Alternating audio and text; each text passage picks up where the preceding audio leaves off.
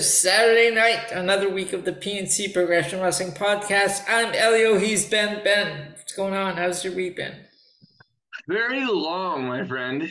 Very well. Wow. The amount of wrestling that I watched in order to prep for this show. Now you did me a favor right before we came on the air, but that does not negate the fact that I watched it in preparation for this show. Now we decided not to cover the NJPW New Year's Dash show um because Did you watch that? yes. Oh, I don't know. I wasn't expecting you to watch that. I just decided to run down the card since I had it right here in front of me. I wasn't Oh, expecting you to watch it. okay. Well, then that was a miscommunication because I spent all 3 hours watching it. Oh no, I'm sorry. So yes. So in addition to that, I also watched NXT. So I watched 5 extra hours of stuff. So altogether, it was 12 hours of material that I watched for tonight's show. But no harm, no foul. But I'm glad that we're removing New Year's Dash from the show. Yeah. Not because it was a bad show. It absolutely was not. Actually, both Will Ospreay and Kenny Omega both show up, which shocked the shit out of me. I can assure you. After their matches at Wrestle Kingdom, but it'll just cut the show down a little bit and. Because last week, ladies and gentlemen, Actually, speaking of Wrestle Kingdom, off off air, I'm gonna send you a collection of NCPW posters I created for all the Wrestle Kingdoms 117. and that's awesome, and we have made the decision together to cover NJPW not all the time now because that's just way too much, but we are going to cover the Wrestle Kingdoms, and then obviously we're going to cover Mercedes Moné because she's all about the Moné, even though she can't dance for shit. Did you see that video of her dancing to her new theme song? Mercedes, I love you. I don't have a word to say against you, but you cannot dance worth a shit. I have her new theme. I added it to the playlist. which I'm not knocking you. I'm not knocking you for that either, because Lord knows I can't dance because I'm in a wheelchair. But good Lord. That video of her dancing to this um, turn new theme was just physically painful to witness. all right, so we have the usual for you tonight. We have Raw, NXT, AEW, and SmackDown. In addition to that, we have news that which we're gonna start off with. Plus, we have Wrestling Roulette, and I have a video I'm gonna play for you. I found on TikTok. This one person decided to put together who they feel should be in the Hall of Fame. And we have the PWI year-end awards. Very good. It seems like we have a very good show for you. So I say we start off with this news that you were telling me about off air. Absolutely. It seems to tie in very well with all the Vince coverage that we did last week, coming off of the shit show that last week turned out to be with his return to the board of directors. Sorry, before you go on, what I want you to do is last night's show that I recorded with Clay and Tony, I want you to go back and listen to it because we played a piece of audio pertaining to that whole mess from last week. And this one person on TikTok was giving their point of view on everything that went down. Okay, well then you have my curiosity piqued at this point. So yeah. That's what we call in the news business an effective tease. Well done, Elio. Very good. And that's not a prediction. That's a spoiler. Very good. Yes, pulling out your inner Paul Heyman for the show. You are raring to go this evening. I like it. But yeah, so it should come as a surprise to nobody that Vince is full of shit.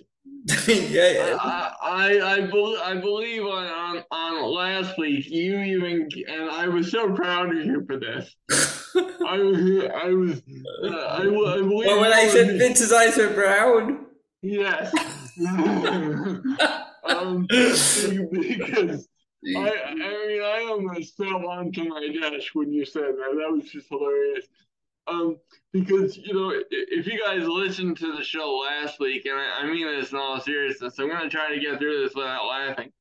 Um, but before I read Stephanie's announcement and the reaction to that, if you listened to last week's show, we read the back and forth exchange between Vince and the board of directors, which ultimately culminated in Vince steamrolling them and very quickly arranging his return to the board of directors and his position as chairman. Far more And entertaining than Andy Kaufman's story time. exactly. And see, the thing is, folks, I always try to be professional on the show, and Elio does too. But I must confess, I think we were very blatantly unsuccessful in our attempts last week to take Vince seriously and to take this story seriously. Because and I'm not sure whether I should apologize for that or not, but as we were reading these emails going back and forth, both Elliot and I were laughing ourselves into fits because as Elio so eloquently stated, Vince's eyes are brown, because he's so full of shit. And because of that, it came as absolutely no shock to me that Stephanie said, um, "Fuck this, I'm out of here," uh, and left WWE a very short time later. Um, And which so speaking on Stephanie, she also just had ankle surgery. yes, so she's had quite the eventful week, and we certainly wish her a very speedy recovery from that surgery, as well as all the damage her father has done to her company and presumably her family as well. Because I can But only then I had to throw in a few comments on TikTok with everyone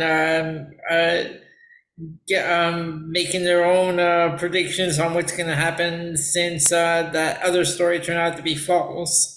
yeah. Oh. I'm so glad you brought that up. Hold on to that because I want to get into that after I read this statement from Stephanie. Okay. But let me just All read right. this before we Go get too ahead. deep into this. Go So ahead. Stephanie obviously left, which for some reason caused a lot of shock amongst a lot of people on social media. I, for one, was not shocked because this is just Vince, and Vince deserves this kind of shit to happen after the shit he pulled. But anyway, her statement reads as follows: "Dear WWE Universe, about 8 months ago, I took a leave of absence within a few weeks, unexpectedly had the opportunity of a lifetime. I had the privilege to return as co-CEO and chairman of the board of WWE. I cannot put it into words how proud I am to have led what I consider to be the greatest company in the world, working alongside a remarkable leadership team and one of the strongest executives I have known in my co-CEO, Nick Khan." Okay. First of all, before all of this, did you even know who Nick Khan was?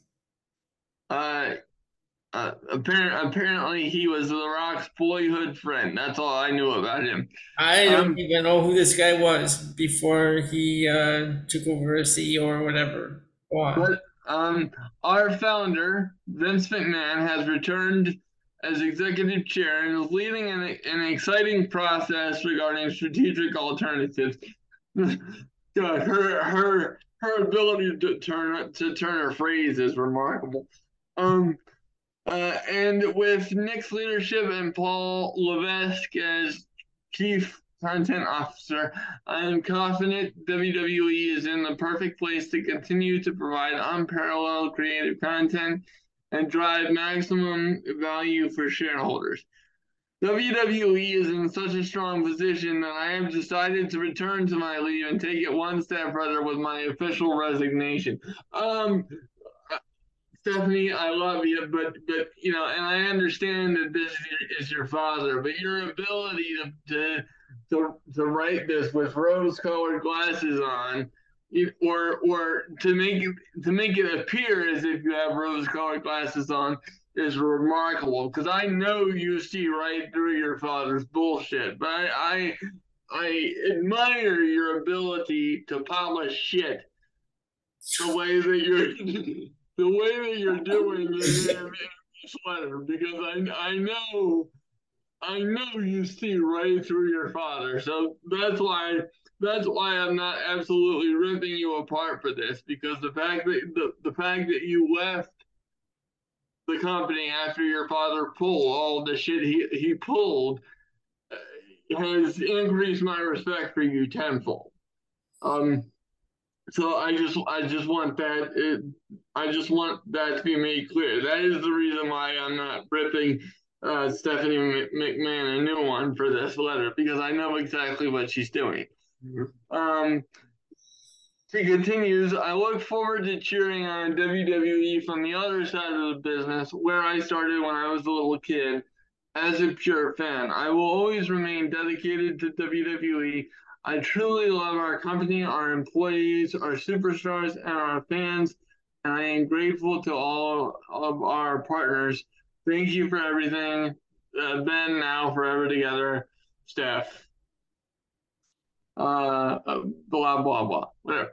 That was just the ending. But God, stop using the company's signature to end the letter. Stop it.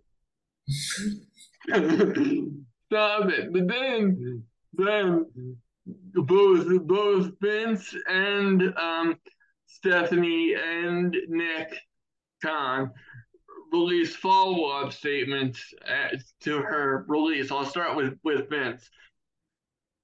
First, I'd like to express my full support for Stephanie's personal decision. Um, I'll forever be grateful that she offered to step in during my absence, and I am truly proud of the job she did co-leading WWE. Stephanie has always been the ultimate ambassador for our company, and her decades of contributions have left an immeasurable impact on our brand.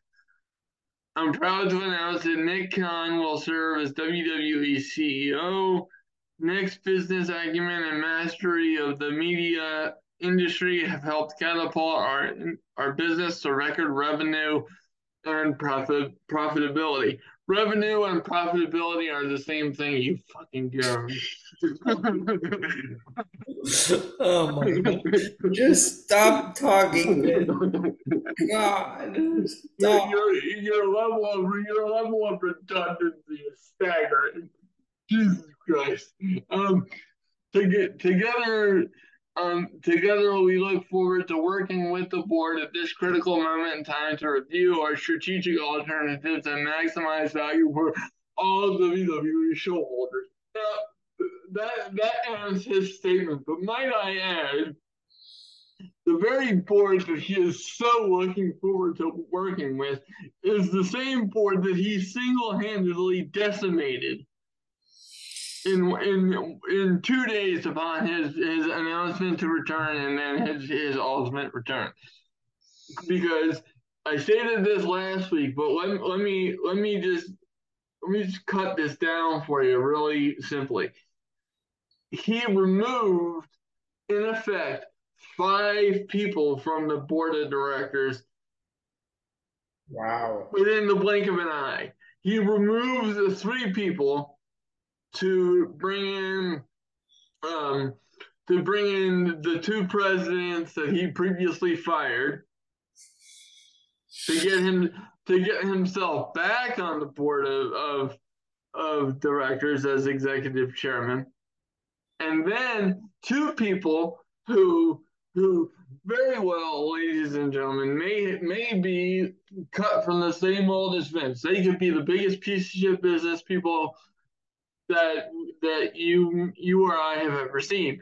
I don't know anything about them. All I can say is that of anybody involved in this mess that Vince has created, those two people that left of their own accord, plus Stephanie, those three individuals are the smartest people in this whole situation because they're the ones that said, fuck it, we're getting off of this sinking ship. So those three people came off looking very intelligent at the end of this. So then Nick Khan follows up Vance by saying, Stephanie McMahon is a terrific executive and an even better person. It has been an honor to serve as co-CEO with her. She will only continue to succeed. I'm grateful to Vince McMahon and our board of directors for their ongoing support. I look forward to continuing to work closely with them and my WWE colleagues to ensure our company may thrive as the premier powerhouse in sports entertainment for years to come. You mean as it goes down in a spectacular blaze of fire and as it gets destroyed based off what Vince is doing. Okay, maybe I'm adding my own 2 cents and having a little bit too much fun with this. Moving on. But then Stephanie follows up both of those by saying, I cannot put into words how proud I am to have helped lead what I consider to be the greatest company in the world, and I am confident WWE is in the perfect position to continue to provide unparalleled creative content and drive maximum value for to our shareholders. Oh my God. If I have to hear the word shareholders one more time, I'm going to puke, because if I had to play a drinking game every time I heard the term shareholders, I think we'd be dead after this one time. What do you think of these statements, Elio?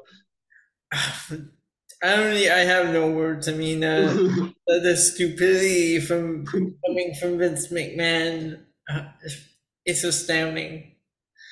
It's like, just stop. And then now he started sending emails or letters out to different departments telling them that they're doing everything wrong. Oh God. Well, if indeed that report is true, which for some reason I don't doubt, are we surprised at all that that's taking place? No. Absolutely not. Absolutely not. I just want this guy to go away. I know. It would be the best for everybody involved. I know. I saw a video on TikTok earlier. Someone was saying, breaking news: Brock Lesnar would only want Vince McMahon to book his matches. Vince can't do shit. Thank you. See, I love this, because in the early days of our podcast, and even now, you have typically been the more reserved of the two of us, and I have been the somewhat driver of the conversations, and then I make you more colorful. But this particular story has made you more colorful in and of itself. I don't even have to ask you your opinions before you say Vince is full of shit. I absolutely love that, and this is perfect timing on the virtual producers countdown to send us to commercial, because we are finally done talking about Vince and all his shenanigans, and he will not be mentioned for the duration of the rest of this show. I promise you. In fact, I have some. I'm just the perfect, the perfect segment to get us away from all of that. I have the PWI Year-End Awards for 2022. Very good. And so we will enjoy those and all the Elio's thoughts about that upon our return in just 1 second. All right, and we are back. We are going to get away from Vince's verbal diarrhea. Ah, such a lovely visual, but yet I've never been so excited for something. Beast bed. I picked up the April edition of PWI the other day. Well, And wait a minute.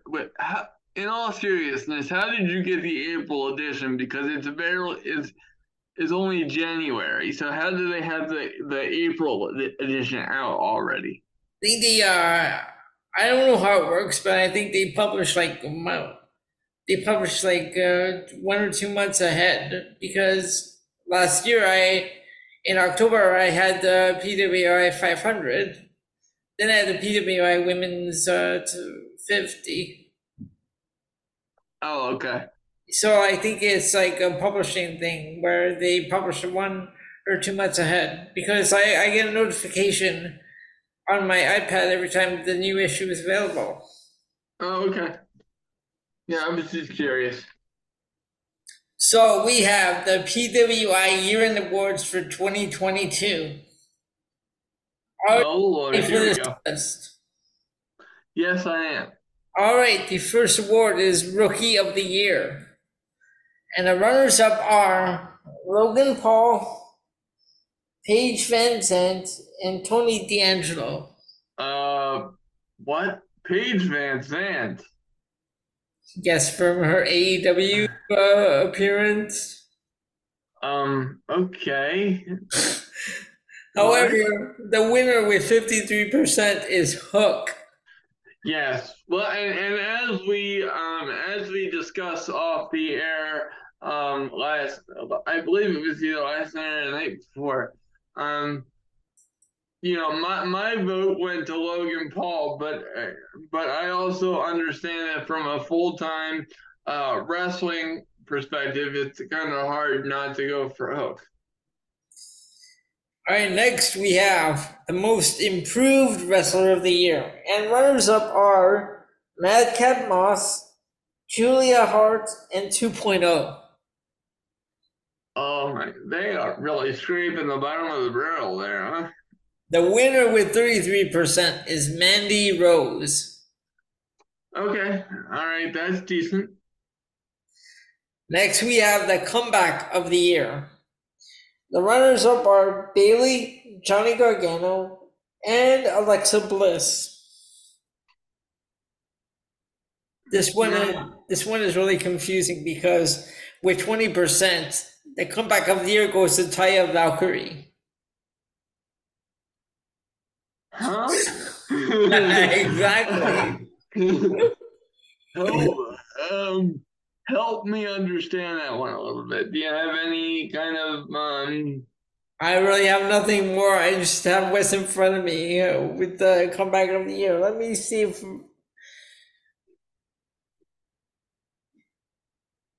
Well, apparently it says one title wasn't enough for the veteran, though in May Valkyrie won the inaugural MLW Women's World Featherweight Championship in a brutal battle with another vet of the women's wrestling scene, Holly Dead. In Impact, she managed 2 reigns with the Knockouts World Tag Title, teaming with Rosemary and Jessica. All told, Valkyrie spent her 2022 competing for more than 20 different wrestling promotions, endeavoring to prove she would not be sidelined nor ignored. Okay. All right. Well, I mean, I still, don't agree, but okay. Oh, and towards the end, I have towards the end of the show, I have results from Impact's pay-per-view from last night, Hard to Kill. I did see that took place. Yeah, you see how terrible of a job they do of promoting their pay-per-views. Yeah, well, I don't watch Impact Yeah. to begin with, so either Next, way, it doesn't really matter to me. next we have Inspirational Wrestler of the Year. Runner-ups are Liv Morgan, Joe Doring, and Josh Alexander, both from Impact Wrestling. Oh Lord. With 32%, the most inspirational wrestler of the year goes to Jon Moxley. Well, and that I have no problem with. Next is the most popular wrestler of the year. So runner-ups are Roman Reigns, CM Punk, and Bianca Belair. I'm surprised. I'm surprised. CM Punk didn't win, but okay. With 32%, the most popular wrestler of the year is Jon Moxley. Well, I certainly understand why. I mean, look at the year he's had, but for me, my vote would have been like FTR or like CM Punk. Next, we have the most hated wrestler of the year. Runner-ups, Roman Reigns, Chris Jericho, and Sammy Guevara. Ooh, who actually won it? The winner with 49%, MJF. Well, okay. All right. Yep, that's perfectly. I'm cool with that. Yep. For feud of the year, we have Blackpool Combat Club versus Jericho Appreciation Society, Becky Lynch versus Bianca Belair, and Roman Reigns versus Brock Lesnar. Okay, who won? With 27%, the feud of the year goes to MJF versus CM Punk. Wow. I mean, it had potential to be, but I don't. Considering how everything turned out, and what went down, I don't think it ever lived up to that capability. Do you? No. This next one is also confusing. The Independent Wrestler of the Year. The runner-up, Ali Hatch, Trish Adora, and Giuseppe Gambini. The Independent Wrestler of the Year goes to Matt Cardona with 42%. Oh, fuck off. Just stop it. And and the last wrestler you mentioned before you announced the winner of that category, I'm not sure I've even heard of them. No, like I heard the name Trish Adora. I heard that name on the Independent circuit, but the other two, yeah, I've never heard of. Yeah, Trish Adora I've heard of, but the other two I don't think so. All right, next is the match of the year. And we have Gunther versus Sheamus from Clash at the Castle. Roman Reigns versus Brock Lesnar from SummerSlam. And the Briscoes versus FTR. Which one? The April the 1st. I'm guessing that's what we covered, Supercard of Honor. Yeah. Okay. Well, I'll tell you what. If the Briscoes versus FTR didn't win that motherfucker, this conversation's done. Well, the match of the year goes to Cody Rhodes versus Seth Rollins, Hell in a Cell. Well, that's understandable given how injured he is. But Jesus, no.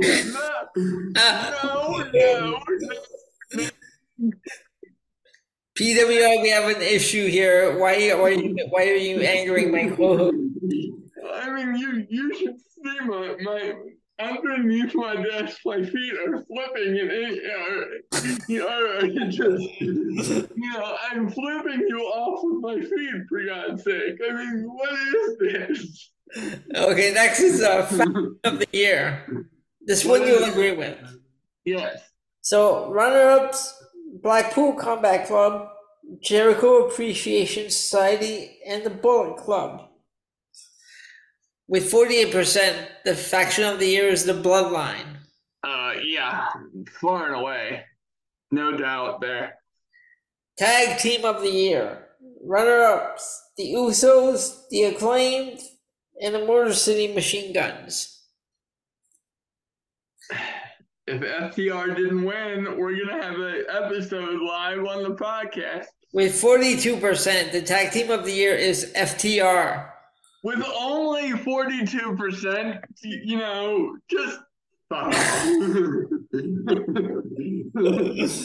they didn't get match of the year, and they only got 42% of the vote. Oh.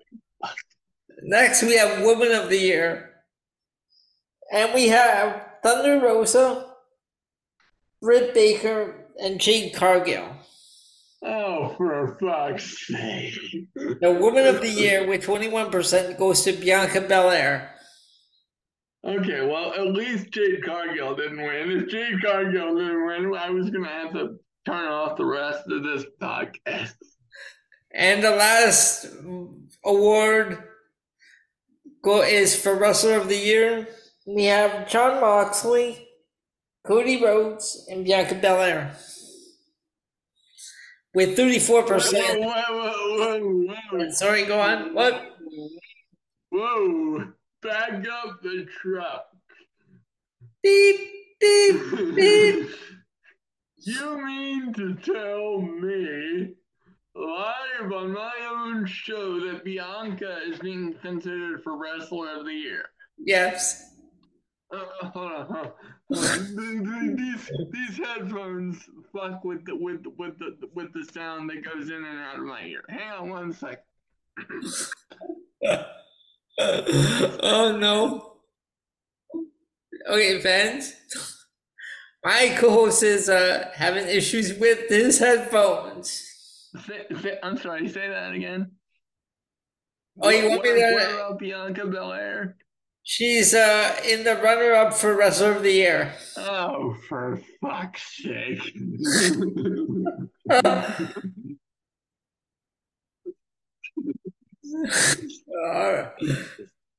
All right, while my co-host puts his headphones back on, I will announce the winner for Wrestler of the Year. Oh, God.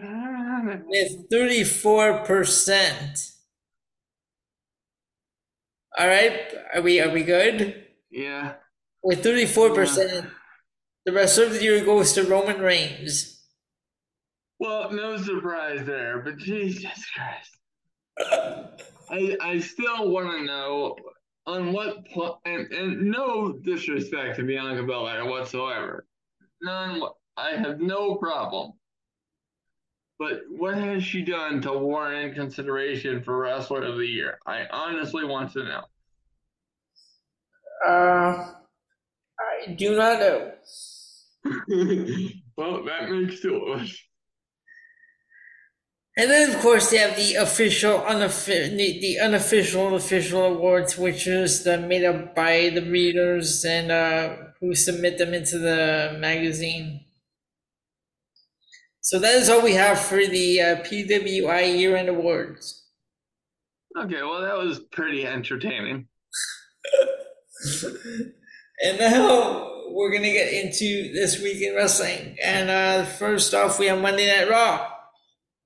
Yes, sir. Do you want to take that, or should I? I can do Raw. You know what? I'll do Raw, and then next scene you can do AEW and SmackDown. Very good. We can do that. All right. So, unlike past weeks of Monday Night Raw, this one was just not that great. It was really bad. I mean, I gave it to Solo Sikoa, Dolph Ziggler, and the Tag Team Turmoil. The rest of it was just in the middle. I 100% agree. And even though, let me just say something, folks. Even though I 100% agree with your picks for high points, Can I ask you a question about the tag team turmoil match? All right. Why do you think it had to take up the better part of an hour? I have no idea why some of these matches, like even on SmackDown, when they have a gauntlet match, it takes up like a majority of the show. Because according to the review that I'm looking at, the time that they have on this now before I announce this, folks, let me just say this, okay? So we have talked about the fact that one of the major drawbacks for Monday Night Raw is the simple fact that it's 3 hours long, which makes it very hard to sit through. That's just the way it is. So I partially I understand why they have to do this sometimes. But that being said, I think when you have any match that goes 48-19 and it is not a bona Oh, fide drop dead unquestionable classic, it's gonna drag. Okay? And yes, was the right decision made with Judgment Day winning? Yeah, I like that. Even with faux thug Dominic. oh my god, his acting is terrible. Come on, It, but you can't blame him. Hard time does that to a man. oh my God! With the teardrop tattoo, nonetheless. Good Lord. Um, I'm actually very very good friends with a professional tattoo artist who legitimately is one of the best in the state with where I live. Um, and it is, and I always talk to him about the shit that we see people get tattooed. Now, granted, we know that the teardrop is fake, but considering the access that Dom has to getting good tattoos, because I do think he has some cool stuff. I'm not a fan of all of it, but I do think he has some really good stuff. Especially the newer piece he has on his upper arm. But I mean, but this teardrop thing, even for comedy's sake, is just, it's just it's absolutely comical, but and not that I'm politically correct, and I'm not, don't get me wrong, people, but I'm not calling it out because of sensitivity or anything like that, but I know that they're going for comedy here with Dominic and the teardrop tattoo, and I got it. I laughed my ass off. Don't get me wrong, but the reason why I bring up professional tattooers and knowing what things mean in the tattoo world, for somebody that has a teardrop tattoo, that can mean one of two things. Either you're mourning somebody who died, or most commonly, you're a convicted murderer. Who did Dominic? Well, I guess. Well, in a way, Dominic is because he killed his relationship with his father. well, there's He that. murdered that But relationship. So, right? yeah, but it's just, it's just to have him come out looking like a cholo wannabe. It's just But it's just yeah, that was. it was hilarious, but whatever. Anyway, um, but yeah, I mean, but getting back to the other high point, Solo Sikoa is really growing on me. I know I've talked about that a few times. Oh, by the way, Um, I'm sorry. Did I tell you the last week's fantasy match? uh, I saw it on I think it was Clay's Yeah, um it was Facebook page. Solo Sikoa and Umaga. Yeah, yeah, Umaga, that Umaga won well that doesn't surprise me. 52 to 48. Well, that was a close one too. Yeah, Shit, that's closer than I thought it would be. And I like the one for this week. I also saw the one for this week, Roman Reigns versus Gunther. I have Gunther. Yeah, so you put so Oh, you no, the match was already made, but it's me and Clay, and we had to guess a number between 1 and 10, and the one who was closest got to pick first. So I got, it's Intercontinental Champion versus Heavyweight Champion. I got Gunther, and he has Roman Reigns. so yeah, but to be honest with you, I'm picking Gunther to win that match. Honestly, but getting back to Monday Night Raw, yeah, yeah, the rest of this outside of Solo Sikoa versus Dolph and the tag team gauntlet match, the rest of this was just awful. It really was. Um, you know, it, I really don't understand why they would have Baron Corbin versus Kevin Owens. Yeah, Um, wrong. That was weird, and I'm tired of JBL. yeah, his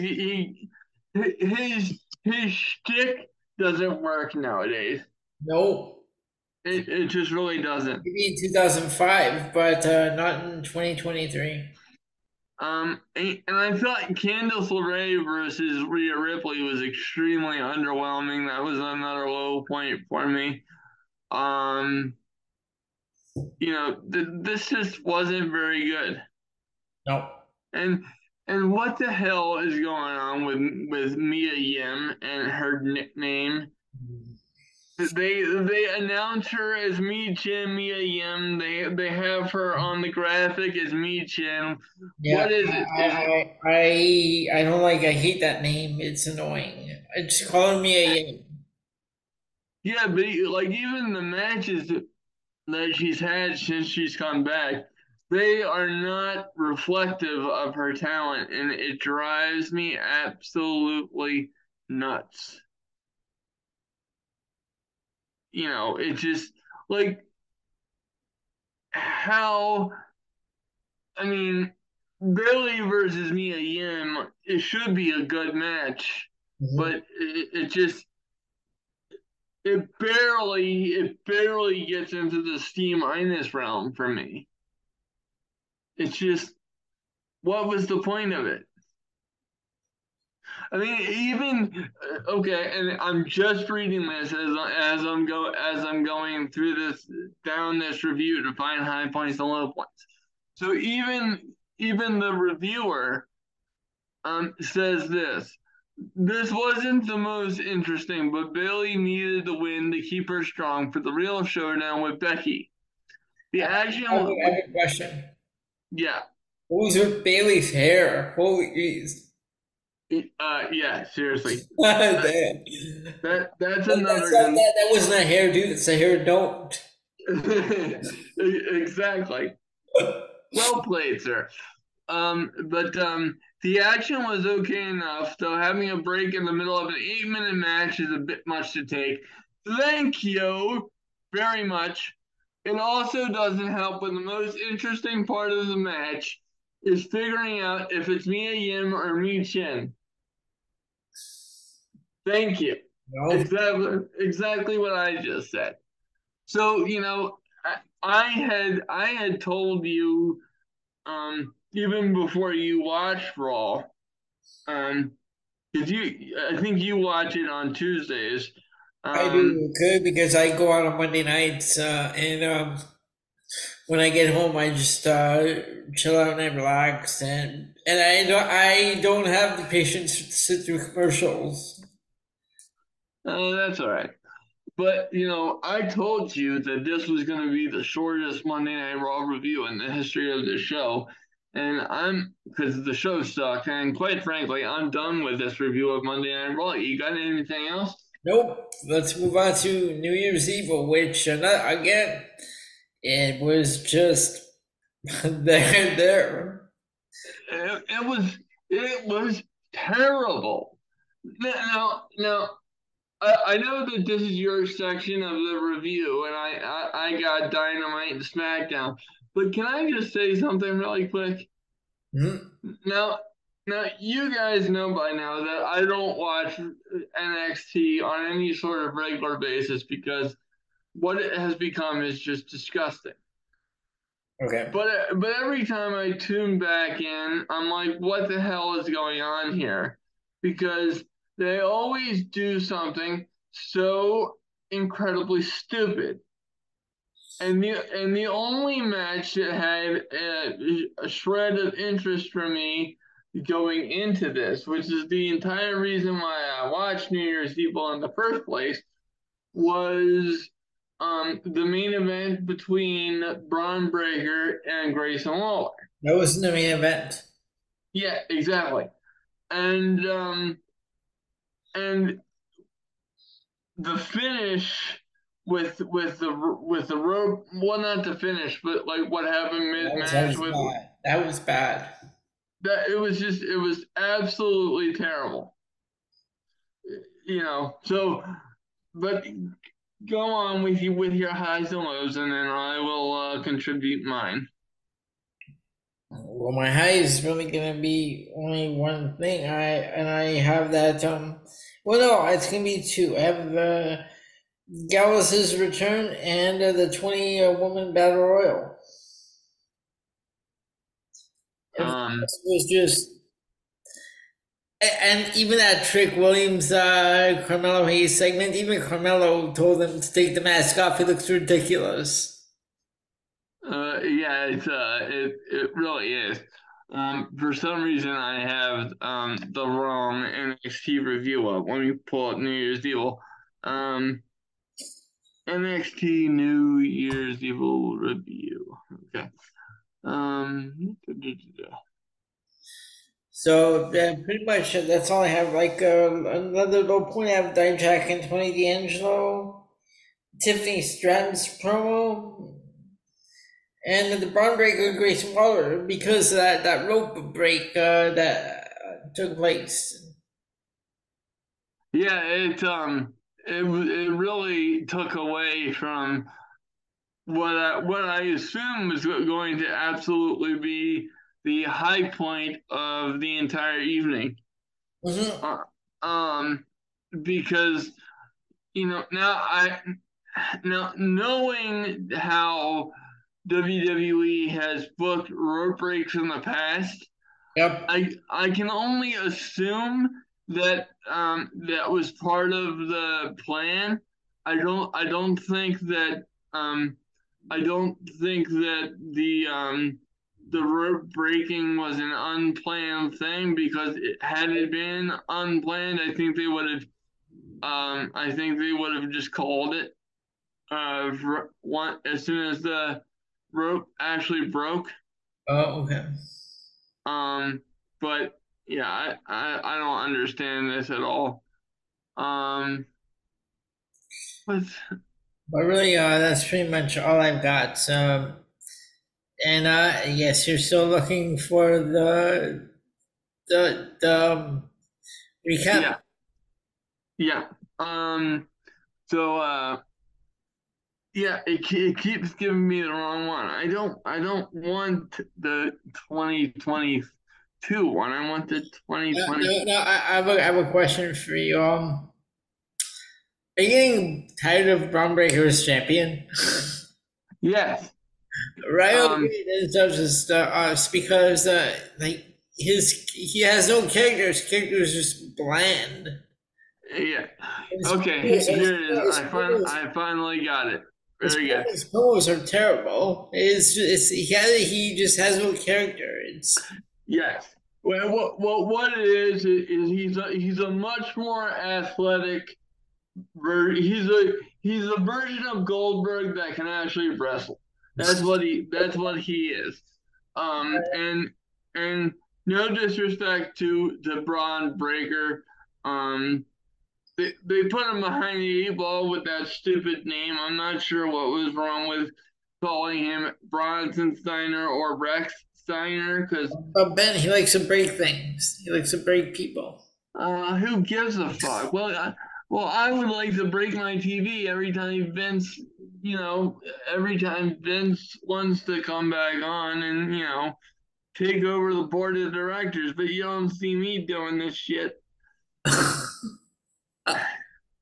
Okay, so now that I finally got the right review All right. up, let's start with low points because they're easier to point out. Now, I was very excited about Tony D'Angelo versus Dijak because I'm kind of high on both of these guys.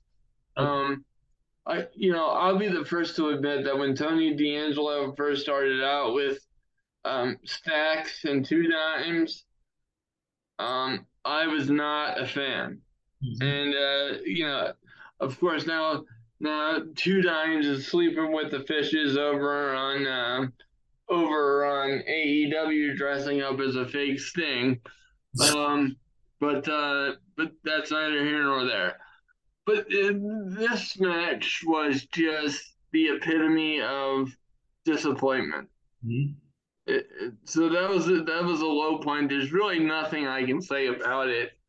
It's just the most exciting part was like a false finish when Dijak hit a choke slam spine buster kind of move. That was the most exciting I can say about that. And here is the most unexciting low point I could possibly imagine, but that's why it's a low point. The return of Jinder Mahal. Yeah, I mean, I don't understand what they're doing or why they paired him with Indusher. I don't know. I did find out right before we came on the air that the reason why Veer Mahan missed New Year's Eve was because I found out that too. Yeah. his father passed away. Yeah. So prayers go out to Veer Mahan. Absolutely, that is absolutely terrible, especially when you're that young. Veer is my age, so I can I can only imagine how much that must suck losing your father when you're in your early 30s. For God's sake, that is absolutely terrible. So hopefully he can come back, maybe next week or the week after that and be fine. But I'll tell you what, we didn't need Jinder. I would have just canceled the whole situation and not brought Jinder Mahal, who, by the way, in case you forgot, ladies and gentlemen, he's the former WWE champion, the Pride of India, the modern day, say it with me, Elliot, the modern Russia. Nobody gives a fuck about the modern day Maharaja. I guarantee you, nobody gives a fuck. See what I did there? Nobody gives a fuck about the modern day Maharaja. We should make a t-shirt out of that. I guarantee you we can make some money off of that. But so another gauntlet match. Oh, holy crap. What did they just pick match types out of a hat and say this is what we're doing this week? We had a gauntlet match on Raw. We're getting a gauntlet match on NXT. But I did like Gallows' return. I'm a fan of Gallows. Yes, absolutely. I was a fan of Gallows too. And if this is take nothing away from Pretty Deadly because once you get past their ridiculous gimmick and their stupid outfits, and don't get me wrong, folks, you could blame a lot of wrestling outfits for being stupid. I assure you, We've been watching wrestling for 30 years, and my brother delights in the fact of making fun of their outfits and why the fuck are they wearing. I couldn't agree more with him about that, but still, the gimmick of Pretty Deadly is fucking ridiculous. I have a question. New Day are faces, right? Yes. Why are they interacting with Pretty Deadly, who are the heels?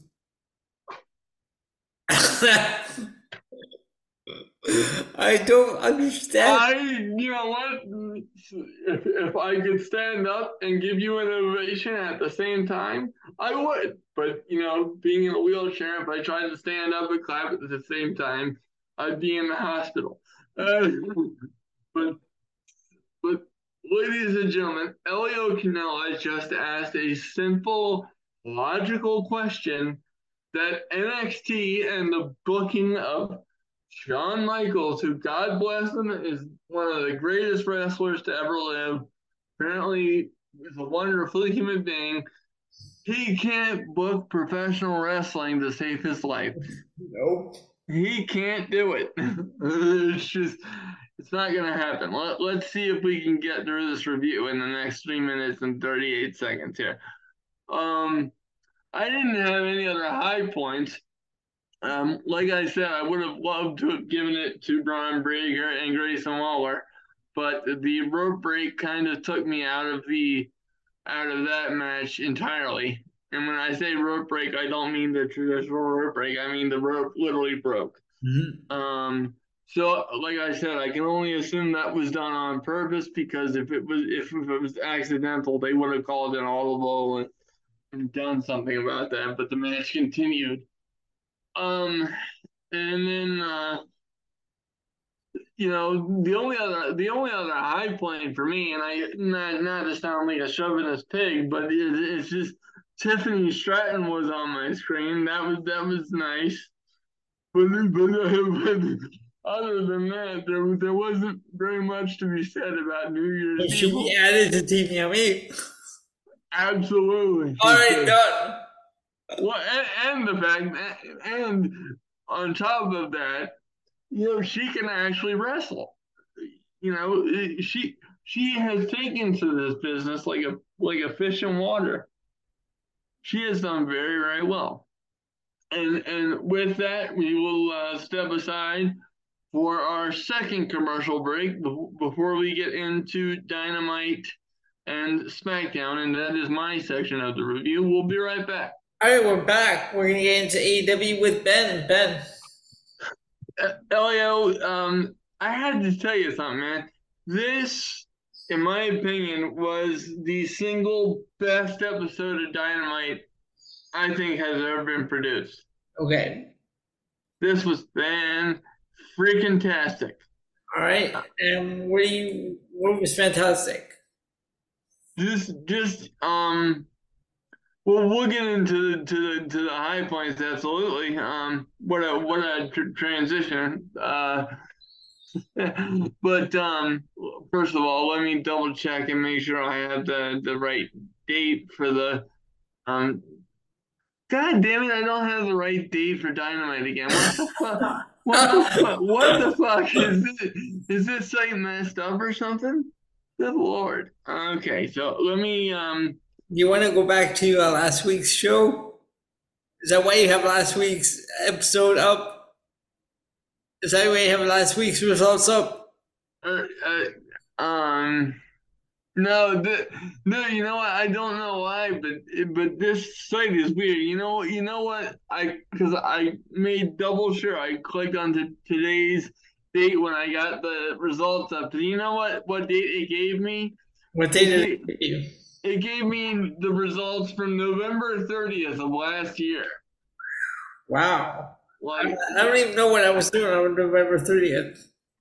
It's just weird. So hold on, let me pull up the correct date so we can talk about it properly. All right. While you're doing that, if you want, I can give you my high points. Absolutely. Why don't you do that? So high points right out. I gave Adam Page and Jon Moxley. 100%. And my other one, oh my God, Adam Cole's return. I was so relieved for him to come back, because I thought for sure with the nature of the injuries that he had with the repeated concussions Mhm. that he was going to be in trouble. And what I particularly liked about that promo, um, was the fact because I kind of expected him to go full heel mode with that, Yeah. um, because that's what Adam Cole has always been.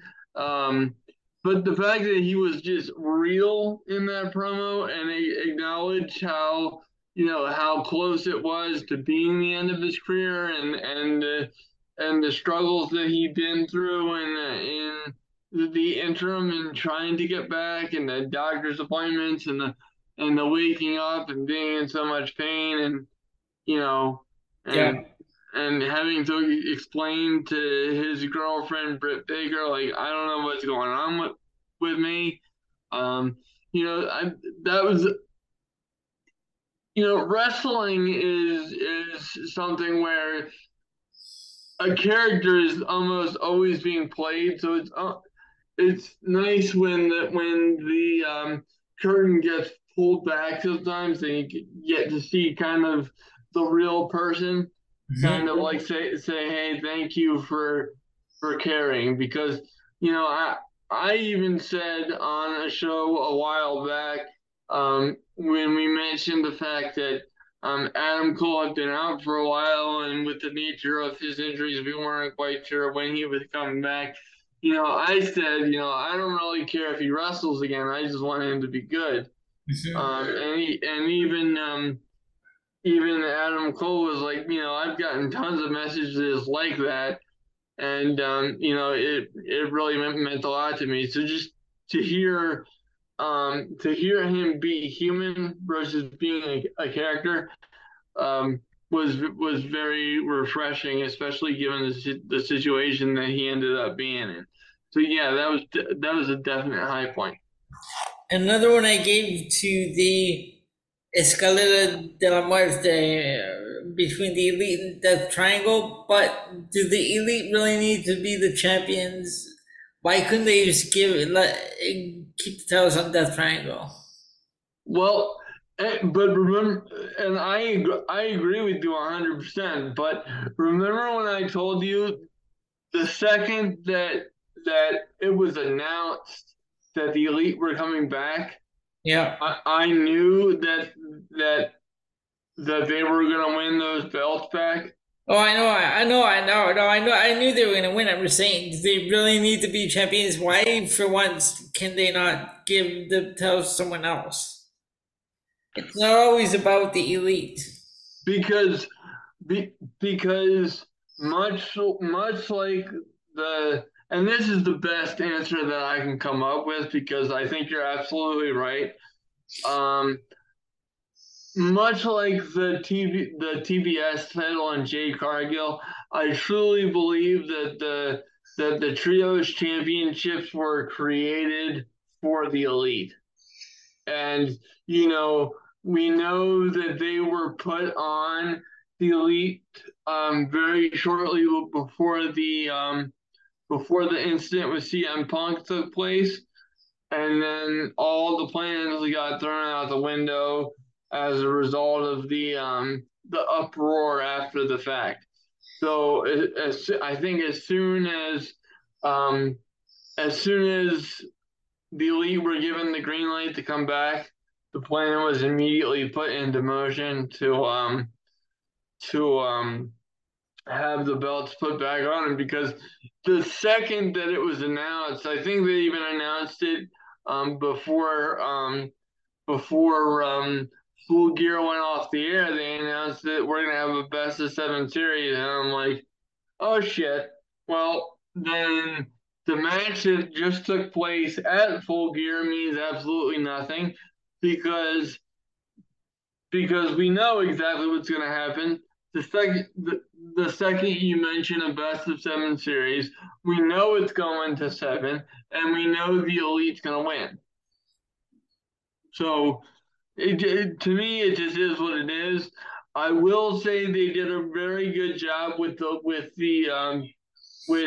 matches in the later stages of the series.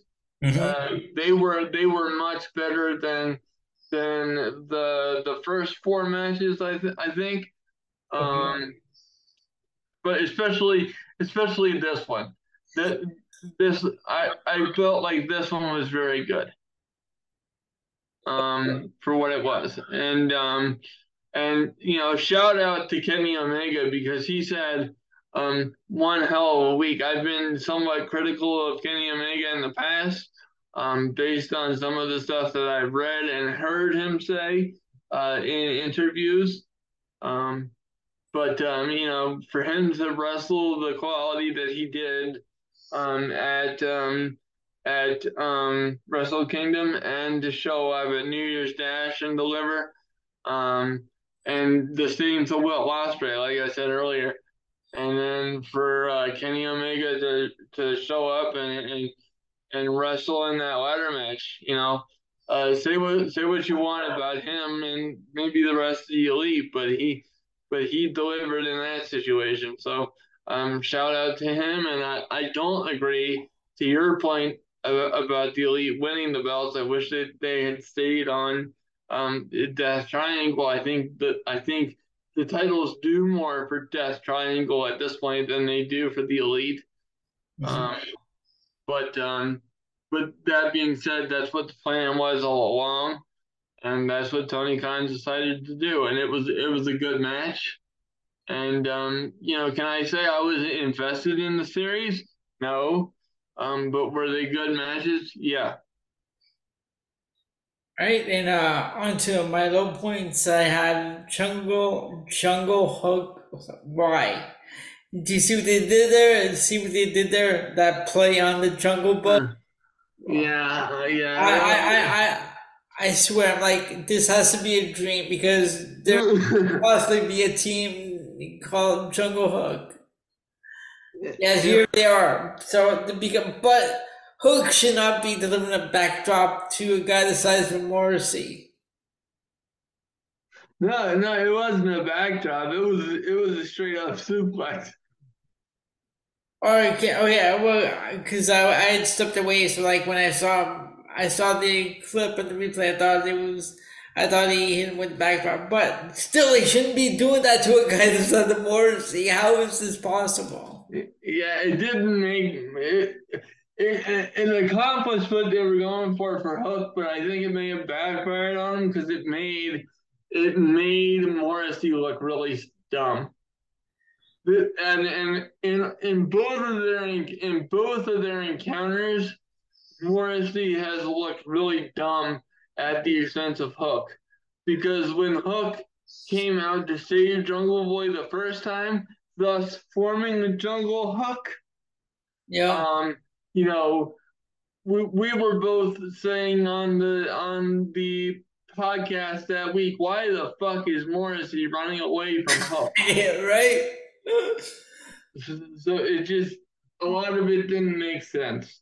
But like I said, there's a reason that Hook was voted the Rookie of the Year for PWI, and I can't really argue with it, based on the year that the kids had.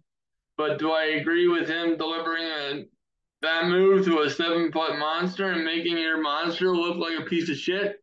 No. So in terms of high points and low points for me, Sorry, I wasn't done my low points. I'm sorry. Go ahead. I just had two more. I had the Soraya and Tony Storm match, and but the worst of it all of them, the Jericho Appreciation Society promo, because everyone was talking over everyone else throughout that whole promo. I agree. Absolutely. That's all I have. 1000% agree with you. So high point for me, number one, much like you, Hangman versus Moxley. That was awesome. especially having Hangman pull out the victory. I thought that was a fantastic move. Um, particular, but match wise, the highest of high points for the entire show was Bryan Danielson uh versus Takeshita. Absolutely. I mean, this guy. If anyone needs the rocket pack strapped to him, it's this guy because Takeshita is phenomenal, and the promo that MJF cut on him after the match or before the match, calling him take a shita or take a shita. I kind of laughed. I'm not gonna lie. Um, and like I said, the other high point was the ladder match to finish off the best of seven series. Low points, much the same as yours. Some of this just doesn't have to be on the show. Um, I, you know, I've gone back and forth with Jericho Appreciation Society because some weeks I really like them and some weeks they just piss me the hell off. Jake Um, Gibbs annoys me every week though with his stupid hat, and I like this hat. He even wrote it on there.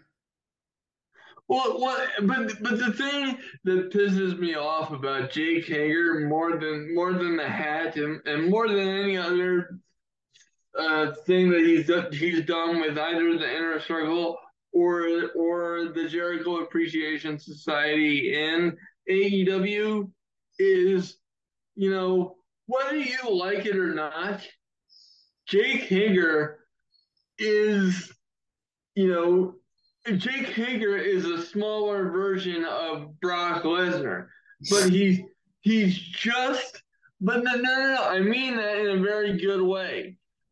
He is just as legit athletically.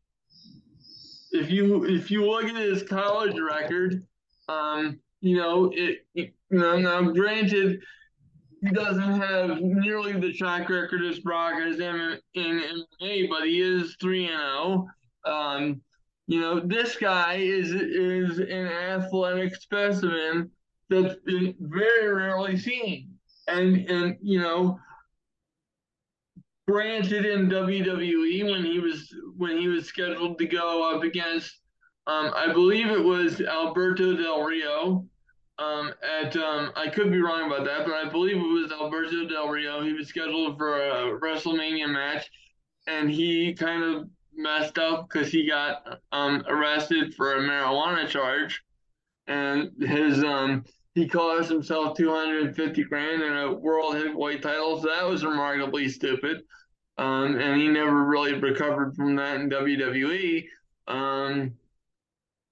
But the fact of the matter is, Jake Hager should have and should be so much bigger than he is in professional wrestling.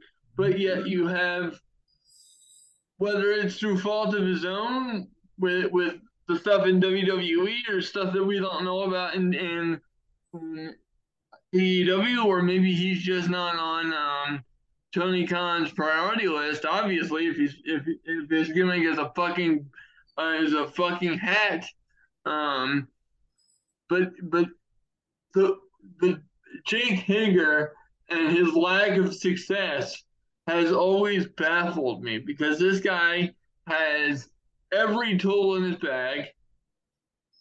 I mean, the guy looks like a fucking model. I'm just being honest with you. He's married to a model, for fuck's sake.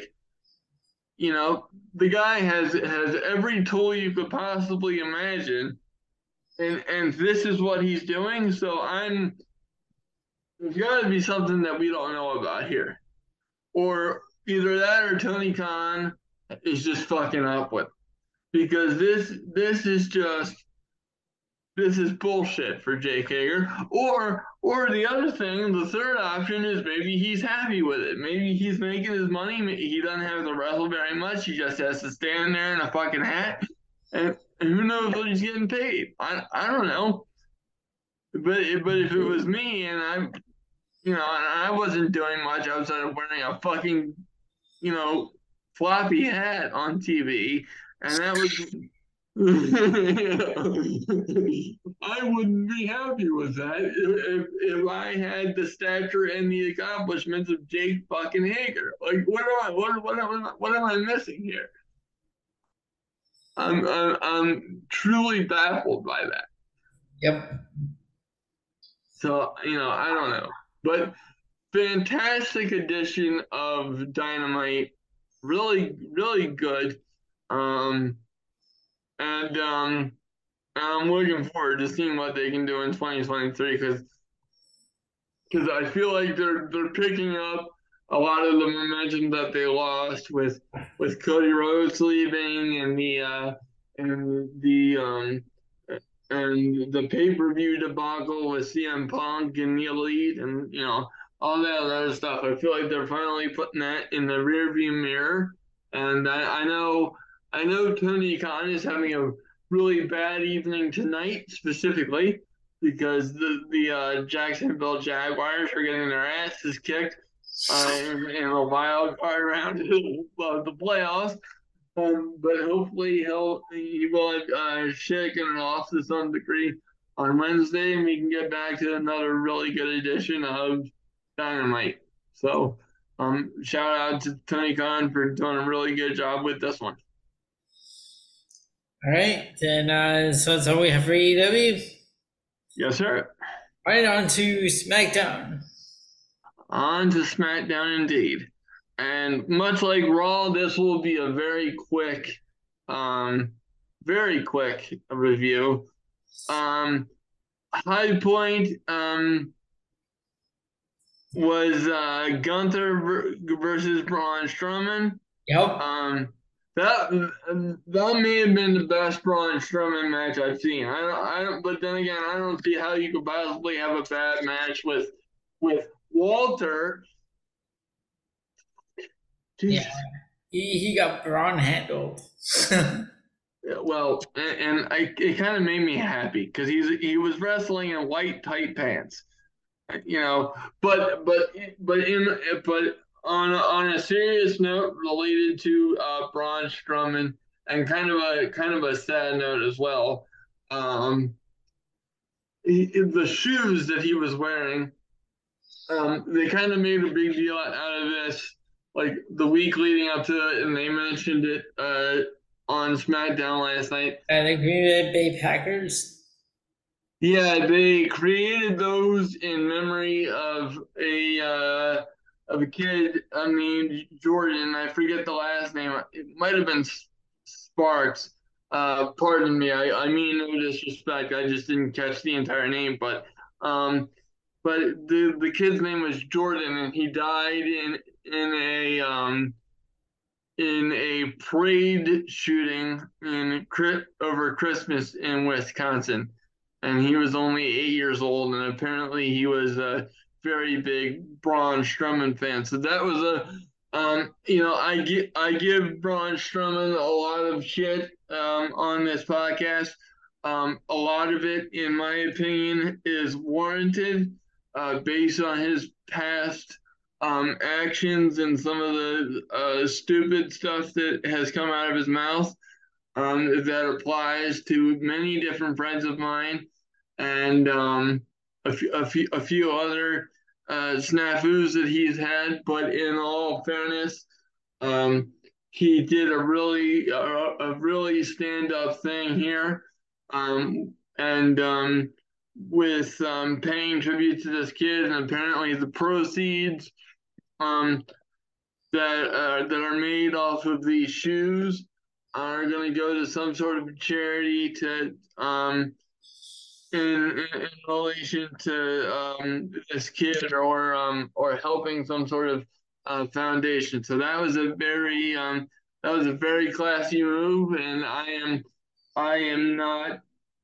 in the business of bashing Braun Strowman or any particular individual. I just happen to call it the way I see it. And on this particular night, I have something very positive to say about Braun Strowman. That was a stand-up fucking move, and he had a fantastic match on top of it. So shout out to Braun Strowman, and you did a really good thing there, buddy. And I was very proud to witness that. So thank you for that, because because we don't see enough of that in wrestling, or not enough attention gets paid to the good stuff you do, and podcasts like ours, and I've been guilty of this in relation to Braun Strowman, which is why I'm saying this now. I'm not backing down off of anything I said about Braun Strowman in the past, because I believe I was right when I said that stuff, and I had very good reason for doing so. Um, but I also have to give credit when he does something very good, and actually a very decent human being. So I'm very glad to be able to do that tonight. So good on you, buddy. I appreciate that very much. What I did not appreciate,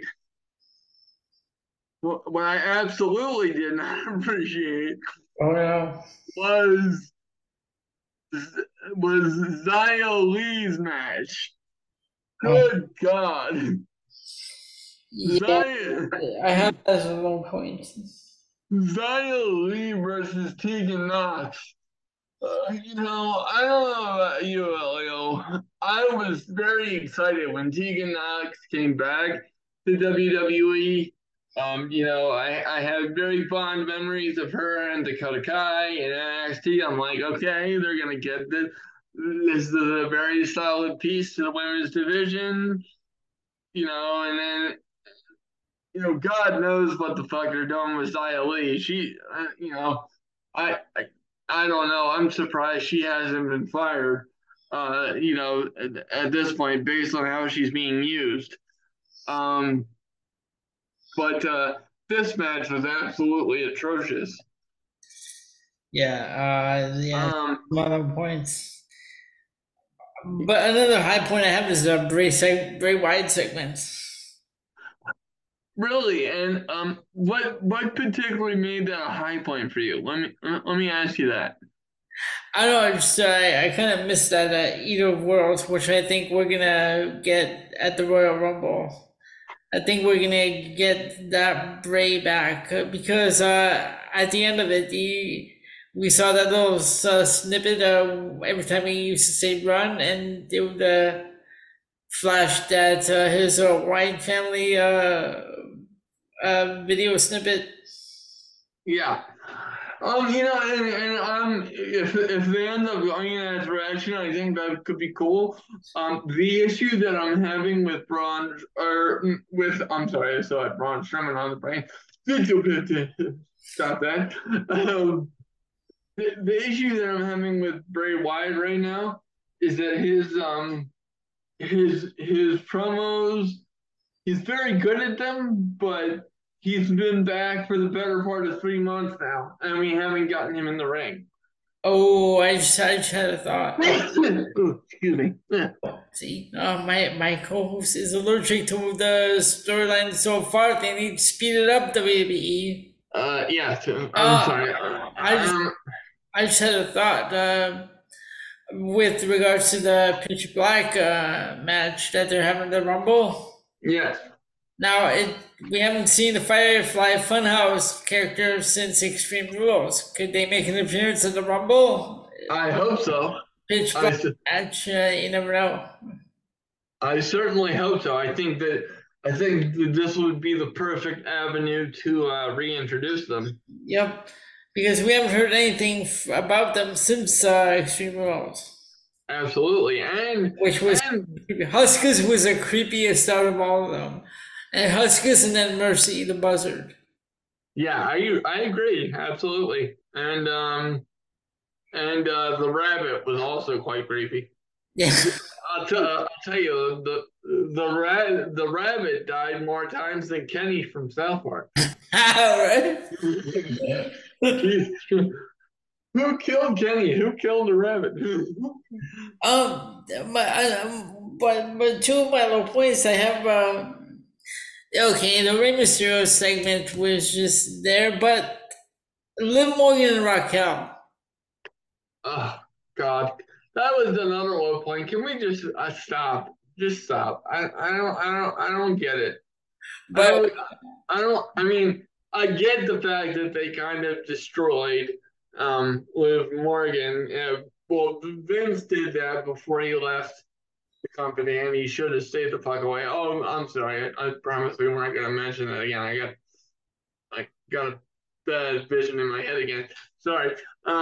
But but this new quote unquote extreme version of Liv Morgan, um, and I don't get it. And now that it seems that Alexa Bliss is coming back into the fold with Bray, and why would Liv Morgan be involved in it? So I'm not really sure what this whole gimmick is with her. It's not working. So and my only side note, I liked that Charlotte Sonya Deville and pull apart brawl backstage. I did too, actually. I did too. I mean, they came back from commercial.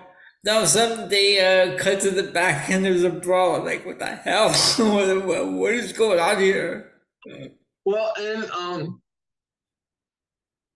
it made sense because you know,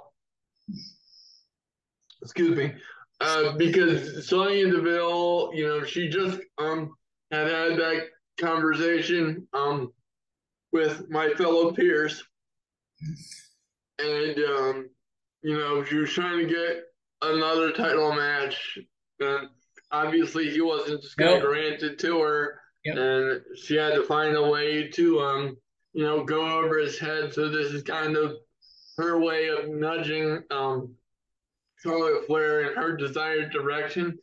No, Um, no, but that's what I'm saying. I was like, what the hell? It was just like, it came out of nowhere. It was just like, because one minute she's talking to Adam Pearce, the next we're seeing this pull apart brawl backstage. yeah, so I like that myself.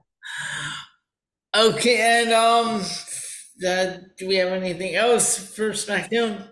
And can I just say the way the main event ended was Oh, brilliant yeah, the main event because that was another high point. Sami Zayn and Kevin Owens.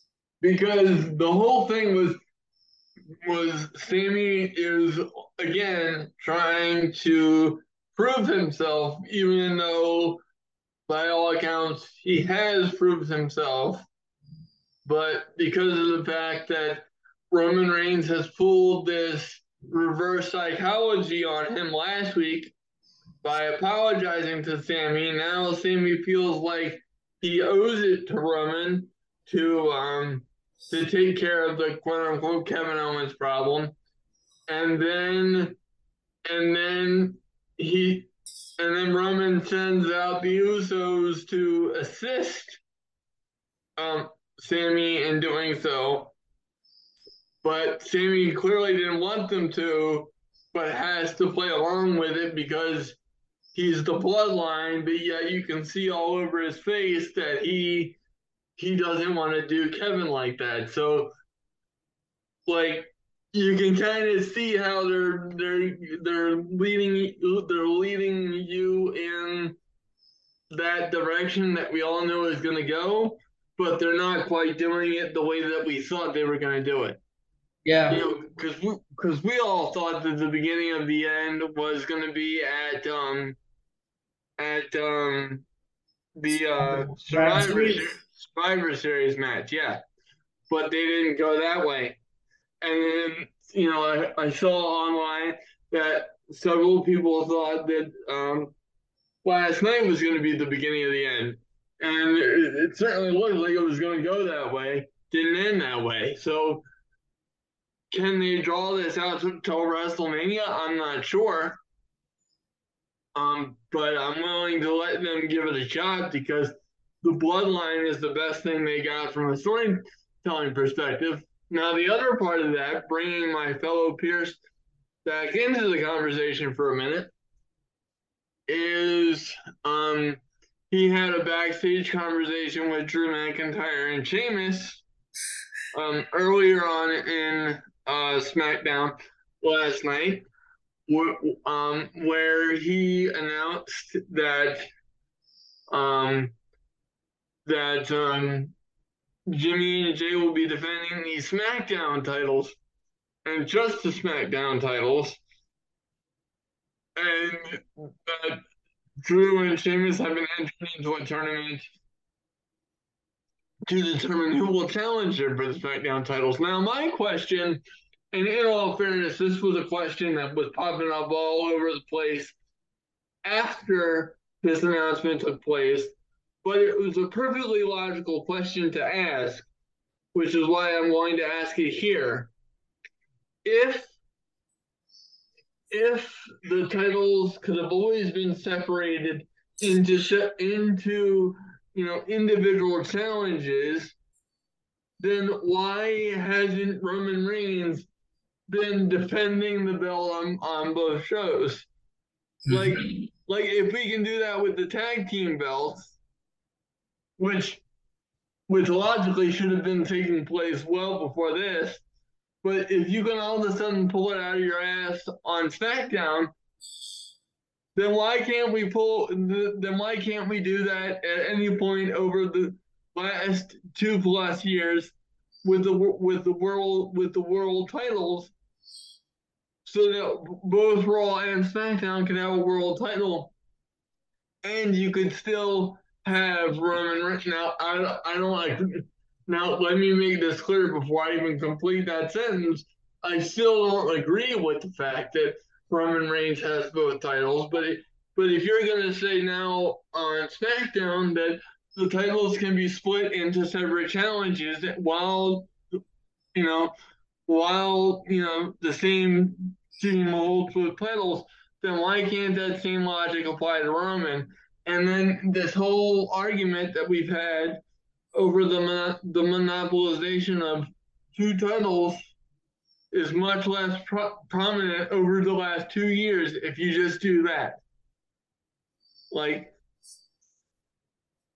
So do I like it? Yeah, but it's just it brings up too much in terms of a logic gap. Like, if you're doing it now, why couldn't you have been doing that all along? Wouldn't that have benefited your company to begin with? Because especially on the Raw side of things, even though specifically now we're talking about the SmackDown tag team titles, if you could have split titles and had people challenge for one versus challenging for both titles when facing Roman, then Raw still could have had a world title, and Roman still could have been the champion on both shows if that's what you wanted to do, even though I just disagree with that. And then you wouldn't have to have a US title who's had to be drastically resuscitated since Triple H took over creative as the #1 title on Raw. So just with one promo last night, you exposed yourself. In less than 5 minutes, you just exposed your whole problem that you've had over the last 2 years. So do I like it? Sure. But they should have been doing this all along. So I don't know. All right, so that's all we have for SmackDown. Yeah. All right, then we're going to commercial before we get into all the fun stuff. Okay, very good. All right, we're back now that we've got the weekend wrestling out of the way. Ben, we're gonna have some fun here. Oh God. Actually, before that, I think we should do some plugs before we get into everything. Yes, why don't you do that? So, PNC Progression Wrestling Podcast. You can find this show on iTunes, Spotify, Breaker, Pocket Cast, Google Podcast, Stitcher, iTunes, iHeartRadio, and TuneIn Radio, and Amazon Music. Yes, and I mentioned iHeartRadio specifically because for the first time ever in my recollection, we actually have measurable analytics from iHeartRadio over the last 30 days or so. So, Are you going to bring that up on next week, or do you want to? Do you have them right now? oh, what? No, I don't have numbers, but I have percentages from iHeartRadio. Apparently, from the last 30 days, they account for like 3.2% of our overall listenership. So, Sorry, say it again. I didn't hear that. like, um, so over the last 30 days, apparently iHeartRadio accounts for 3.2% of Whoa. our overall listenership, and that I only say that because that's the first time that I've ever seen iHeartRadio pop up in our analytics as having any measurable, measurable numbers for us to look at. Wow. All right, cool. And of course, you can find myself along with Tony Diaz and Clay, the $50 man Clay Cummings, every Saturday on Wrestling POV. That's available on iTunes, Spotify, Podbean, Pandora, iHeartRadio, TuneIn Radio, and now Amazon Music. And on occasion, we are joined by my co-host on this show, Ben Pierce. I'm still waiting for my next invitation. We're working on that. Sure you are. All right, and so now we got the plugs out of the way. We are going to get into the fun stuff. Ben, I've been doing this tournament on my TikTok. This was some random one because I had to replace the one I originally had because that was just painful. I even gauged, rhymed off that list. Oh God. That one that you were saying was really painful. Yeah, you know what? I confess, ladies and gentlemen, even I was like, we can't do that one. This is brutal. No, so we decided to go with the most underrated feud, and now I don't have the matches. I only have the winner in front of me, and the winner of the most underrated feud tournament is Proud and Powerful versus the Best Friends. Oh, well, in my opinion, that's a shitty result, but thank you for voting. However, we have our next one set up. Now, I have all the names in my little randomizer here. This is from the list that I originally wanted to do before we settled on the most underrated feud. We were going to do who is the greatest sports entertainer. They're not necessarily the greatest wrestler, but they're a great sports entertainer. All right. So what I'm going to do is I'm going to hit the randomizer here, and whichever name pops up is the first match. We're not going to do it the way I always do, where I do top versus bottom. So we do random names. Are you ready? Yes, absolutely. All right. So here we go. The first one. And who will it be? And we have Scott Steiner. Oh, good Lord. Oh, no. Elio, I'm just going to say this.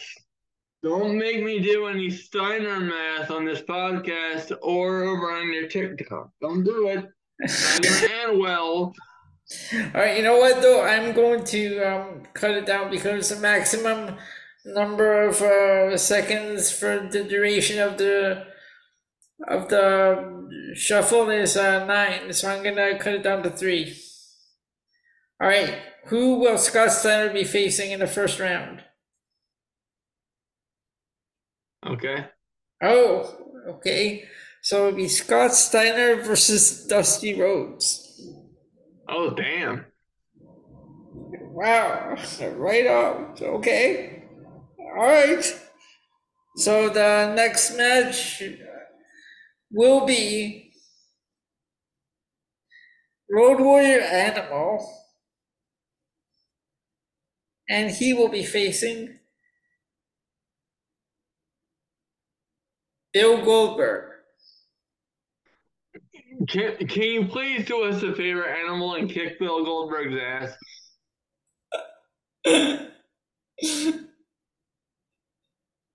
And of course, we always have a buy in these tournaments if it's an odd number of matches. which in this case it is because we have there. It's always 10 names on here. So let me go and delete the ones that we already have written down, so we don't get them again. So Animal, Scott Steiner, Bill Goldberg, and Dusty Rhodes. All right. So now we are going to do the next. Who gets the bye in the left brackets?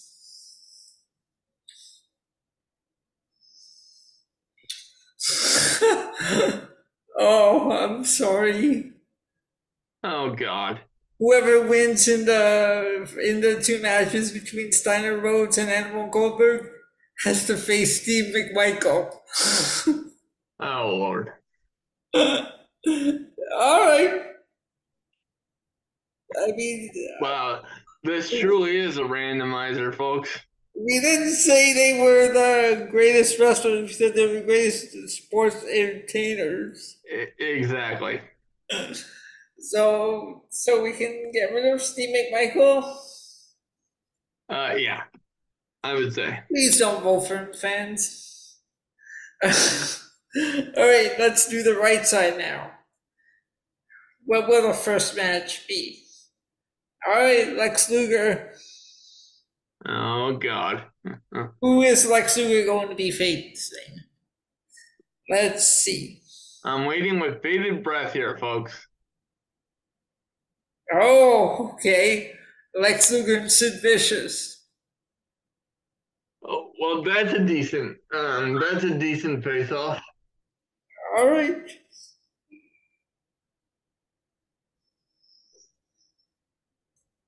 All right. Now I do the final match. Hacksaw Jim Duggan. And who does Hacksaw Jim Duggan have in the first round? Let's see.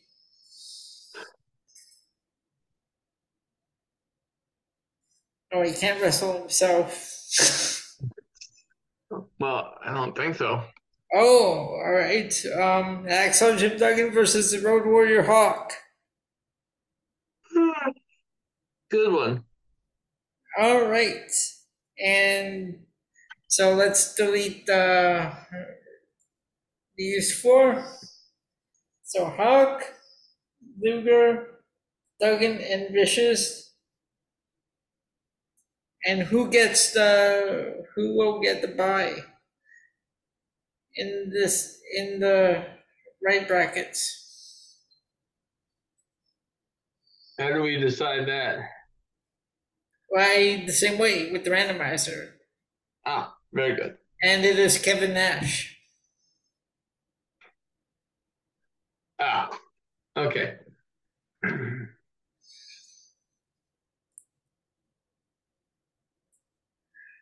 You know what? Actually, sorry. There appears to be an extra name in there that shouldn't be there. So you know what? We're gonna have an extra match on the right side, and Steve McMichael will keep his bye into the next round. So Kevin Nash's opponent in the first round will be Hulk Hogan. Oh God. Oh shit. Not a repeat of the finger poke of death. No, not. You know what? I'm gonna do this match because I'm curious to see who fans pick. Oh Lord. You people on TikTok kill me with some of the numbers I get on these matches. Oh dear. So there you have it. Who is the greatest sports entertainer? Ben, you want to make your picks right now for these matches? Sure. All right, Scott Steiner, Dusty Rhodes. Dusty Rhodes. All right, Animal and Goldberg. Animal. Wow, okay, so that puts Animal versus Goldberg. I mean, Animal versus Steiner. All right. And on the right side, we have Luger and Vicious. Let's see. I'll go with Luger. All right, and we have Jim Duggan and Hawk. Hawk. Lex Luger versus Road Warrior Hawk. Okay, and then Kevin Nash and Hulk Hogan.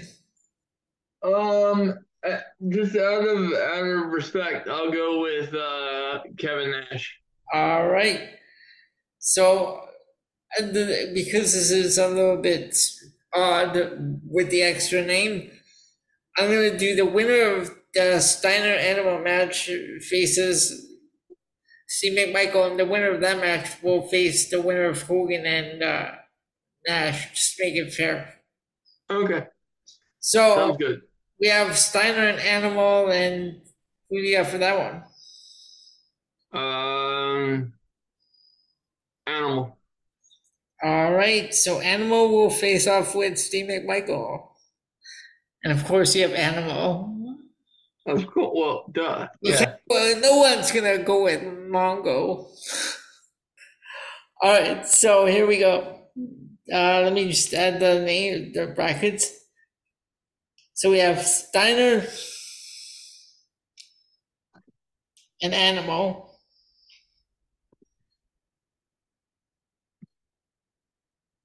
And then we have Animal defeating McMichael. So he moves on to the next round.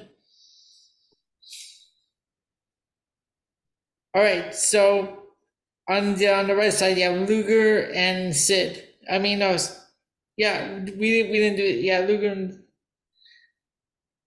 Okay, so you have Luger and you said Duggan or say Hawk. No, I think I said Hawk. Yeah. Okay, so we have you said Luger and okay, so Luger and Hawk.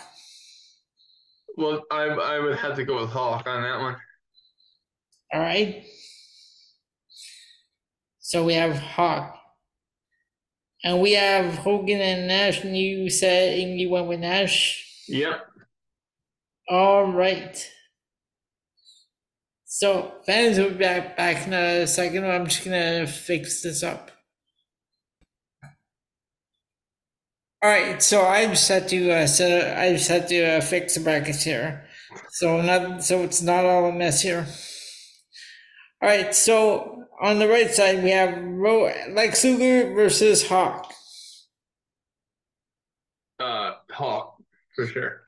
All right. So Hawk faces off with Kevin Nash. I would have, well, in a singles match, I'm gonna have to go with Kevin Nash. All right.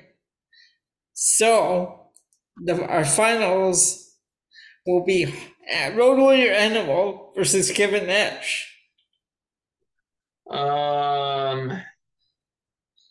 Oh God. You know what? I'm gonna have to go with well, based on the same logic I just used, I'm gonna have to go with Kevin Nash. So I don't know about Animal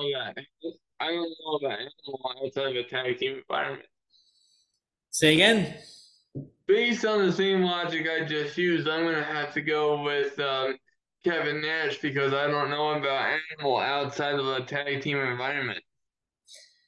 All right, so there we go. Ben's got Kevin Nash winning this tournament, so I'm gonna put these together and we'll have the results for you either next week or the following week because these are usually numbers come in pretty fast on these matches. Cool. So like if I put them up one day, next day I'll already have numbers. Then I just go on to the next one, the next round. Very good. Makes All sense. right. And now that we got that one done, then we'll be back in like a second. I'm gonna get that video set up for the Hall of Fame thing. Okay, very good. All right, Ben. So I found this video on TikTok. This person I follow called JB Wrestling Fan for Life, and he gave his list of names he'd like to see in the Hall of Fame. Right. Are you ready for this?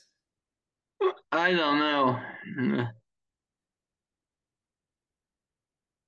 All right, here we go. Would love to see in the 2023 WWE Hall of Fame. Can you hear it? Umaga, The Yeah. Rock, Ms. Elizabeth, Paulie Dangerously, The Midnight Express, Demolition, The Killer Bees, Sid Justice, Duke the Dumpster Grossi, Sean Mooney. What? Well, outside of the last two, it's not bad. I don't know if we're gonna get multiple tag teams in the same year. But I don't know what criteria he was following there or what structure. I have no idea. When I heard this, I'm like, I gotta play this for Ben. I gotta get his thoughts on this list. But yeah, the only two bad names were Duke the Dumpster and Sean Mooney. Well, I don't know if Sean Mooney's a bad name, but I also don't know if he's Hall of Fame level. No, but that's what I'm saying. Like, is that I don't know if that's Hall of Fame though. Yeah, I don't know. So I would. All right, so we have that one done, and Ben, we have wrestling roulette. All right, very good. I'm just gonna pull up. Well, I have Deezer pulled up right now. I'm just gonna do. I'm gonna pull up the playlist, and here we go.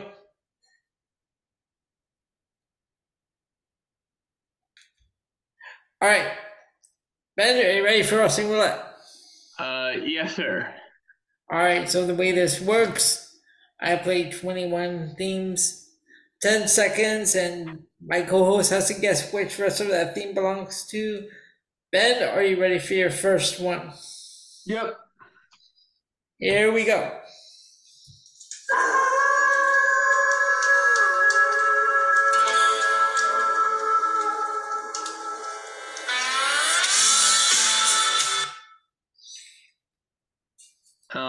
Elias. No, that is Wolfgang. Oh yeah, I thought it might have been the Drifter theme. All right, here are track 2.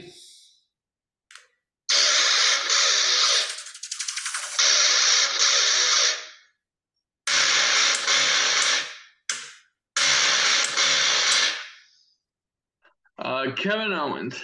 Kevin Owens, yes. All right, track 3.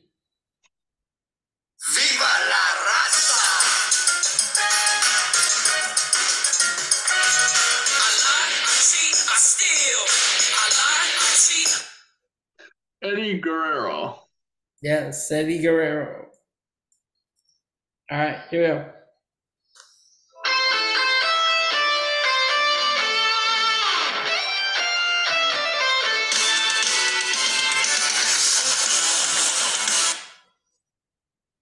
I have no idea. That is Drew Gulak. When's the last time we saw him on TV? On New Year's Eve. When was he on? This past Tuesday. No, but I didn't even see him, and I watched the show. It was weird. Oh, well, no, this week was a recap, but like he was on the week before. He was doing an in-ring invitational. Oh God. They gave him the Timothy Thatcher role. Oh jeez. All right, here we go, number 5.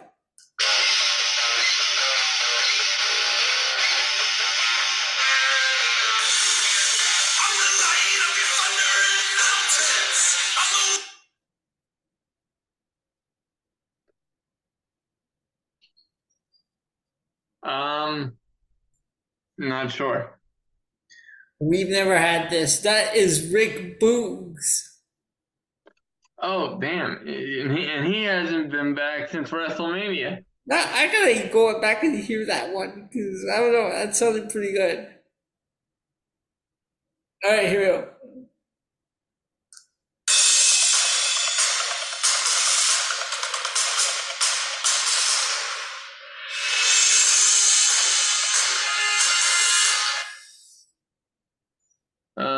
I know I'm not getting off to a good start here as usual, but I don't know.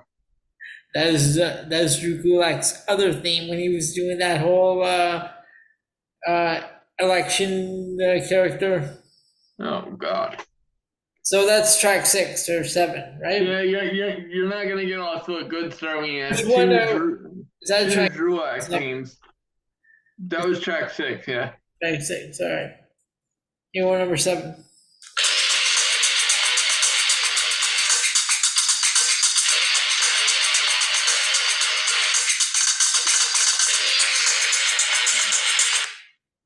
Was that Molly Holly?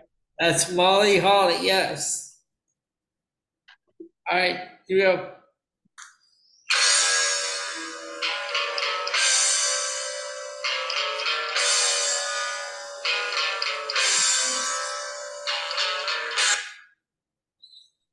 Couldn't get anything out of that.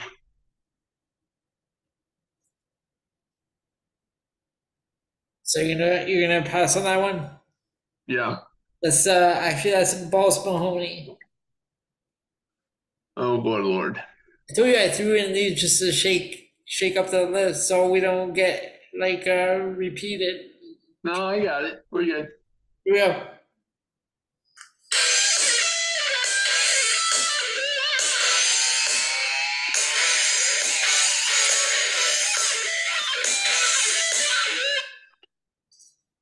Jesus, I'm gonna suck this week. I really have no idea. Do you remember that tag team Teacher's Pets? No. Casey James and Idol Stevens. Oh, were they the ones with Michelle McCool? Yeah, yes. No. Fuck. Okay, so that was Teacher's Pets. Here we go. Track 10.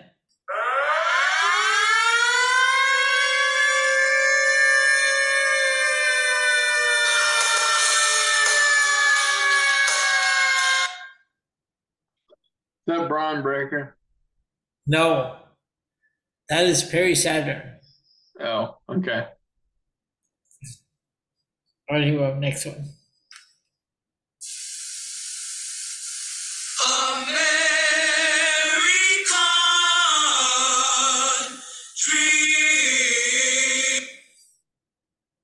Thank you. Thank you. Just to prove that I'm not illiterate, Dusty Rhodes. That's Steve Rhodes. Okay, that's number 11. Yeah. All right. All right, here we go. Number 12.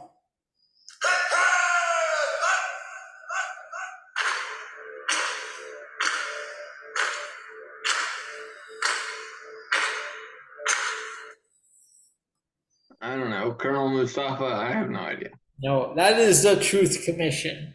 Oh, fuck. All right. Here we go.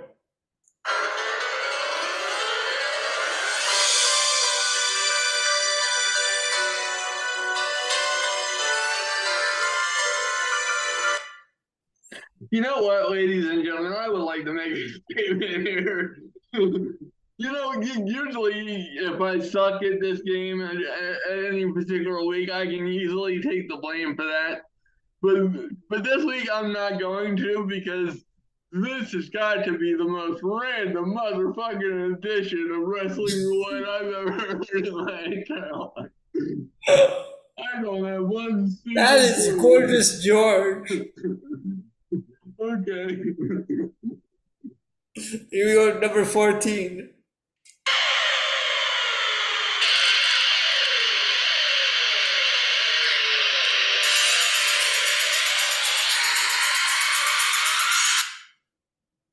The Ascension? No, that is Mike Awesome. Oh, fuck. That's his WCW theme. Alright, well, how the fuck was I supposed to know that? Okay. I'm feeling you'll get the next one.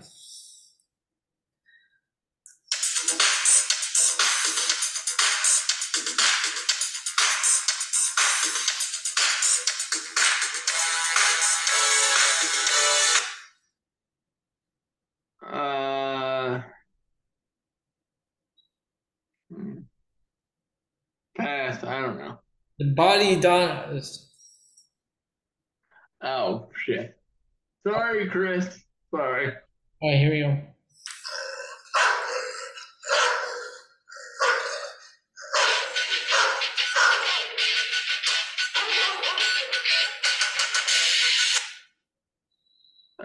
Kid Cash. No, that is a pit bulls. Ah.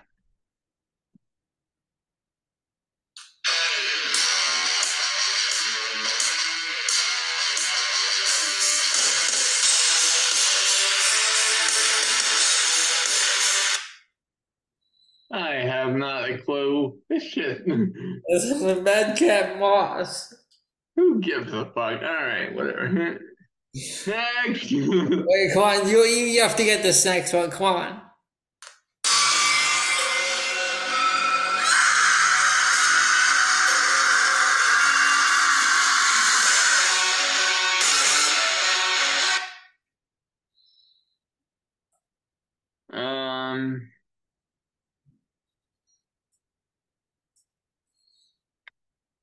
I don't know. That is Dakota Kai. Oh shit. This Right, is not yeah. going well. We have 3 more. Are you ready? Yeah. All right, here we go. Track 19.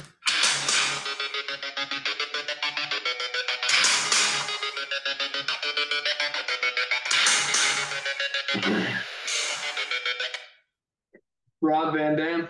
Rob Van Dam. Yes. Yay, I got one. Track 19. You go on track 20. Are you ready? Yeah.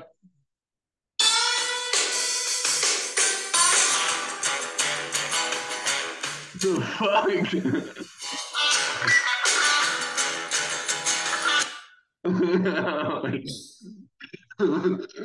What is this? A Hootenanny Hoedown?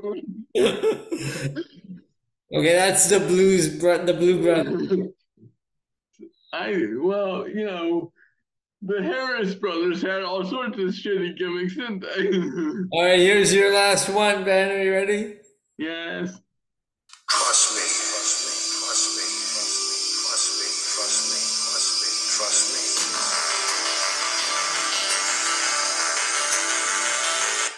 Oh, God bless the year of the snake, Jake Roberts. Holy shit. Jake Roberts. All right. That was physically fucking painful. Ben, okay, well, you know what? You'll do better next week. I know. Good Lord, that had to be the all-time worst position. Oh, we were all over the place there. What's going on? But in my defense, that was all over the place. All right, so Ben, we say we bring the show to a close. Absolutely, sir. All right, Good show. sorry. Good show despite the anticlimactic ending. All right, fans, that is it. Another episode of the PNC Progression Wrestling Podcast. I'm Elio, he's Ben. We will talk to y'all next week. Ben, say goodnight to the fans. Good night to the fans, and we'll see you on Sunday, I think. Next Sunday.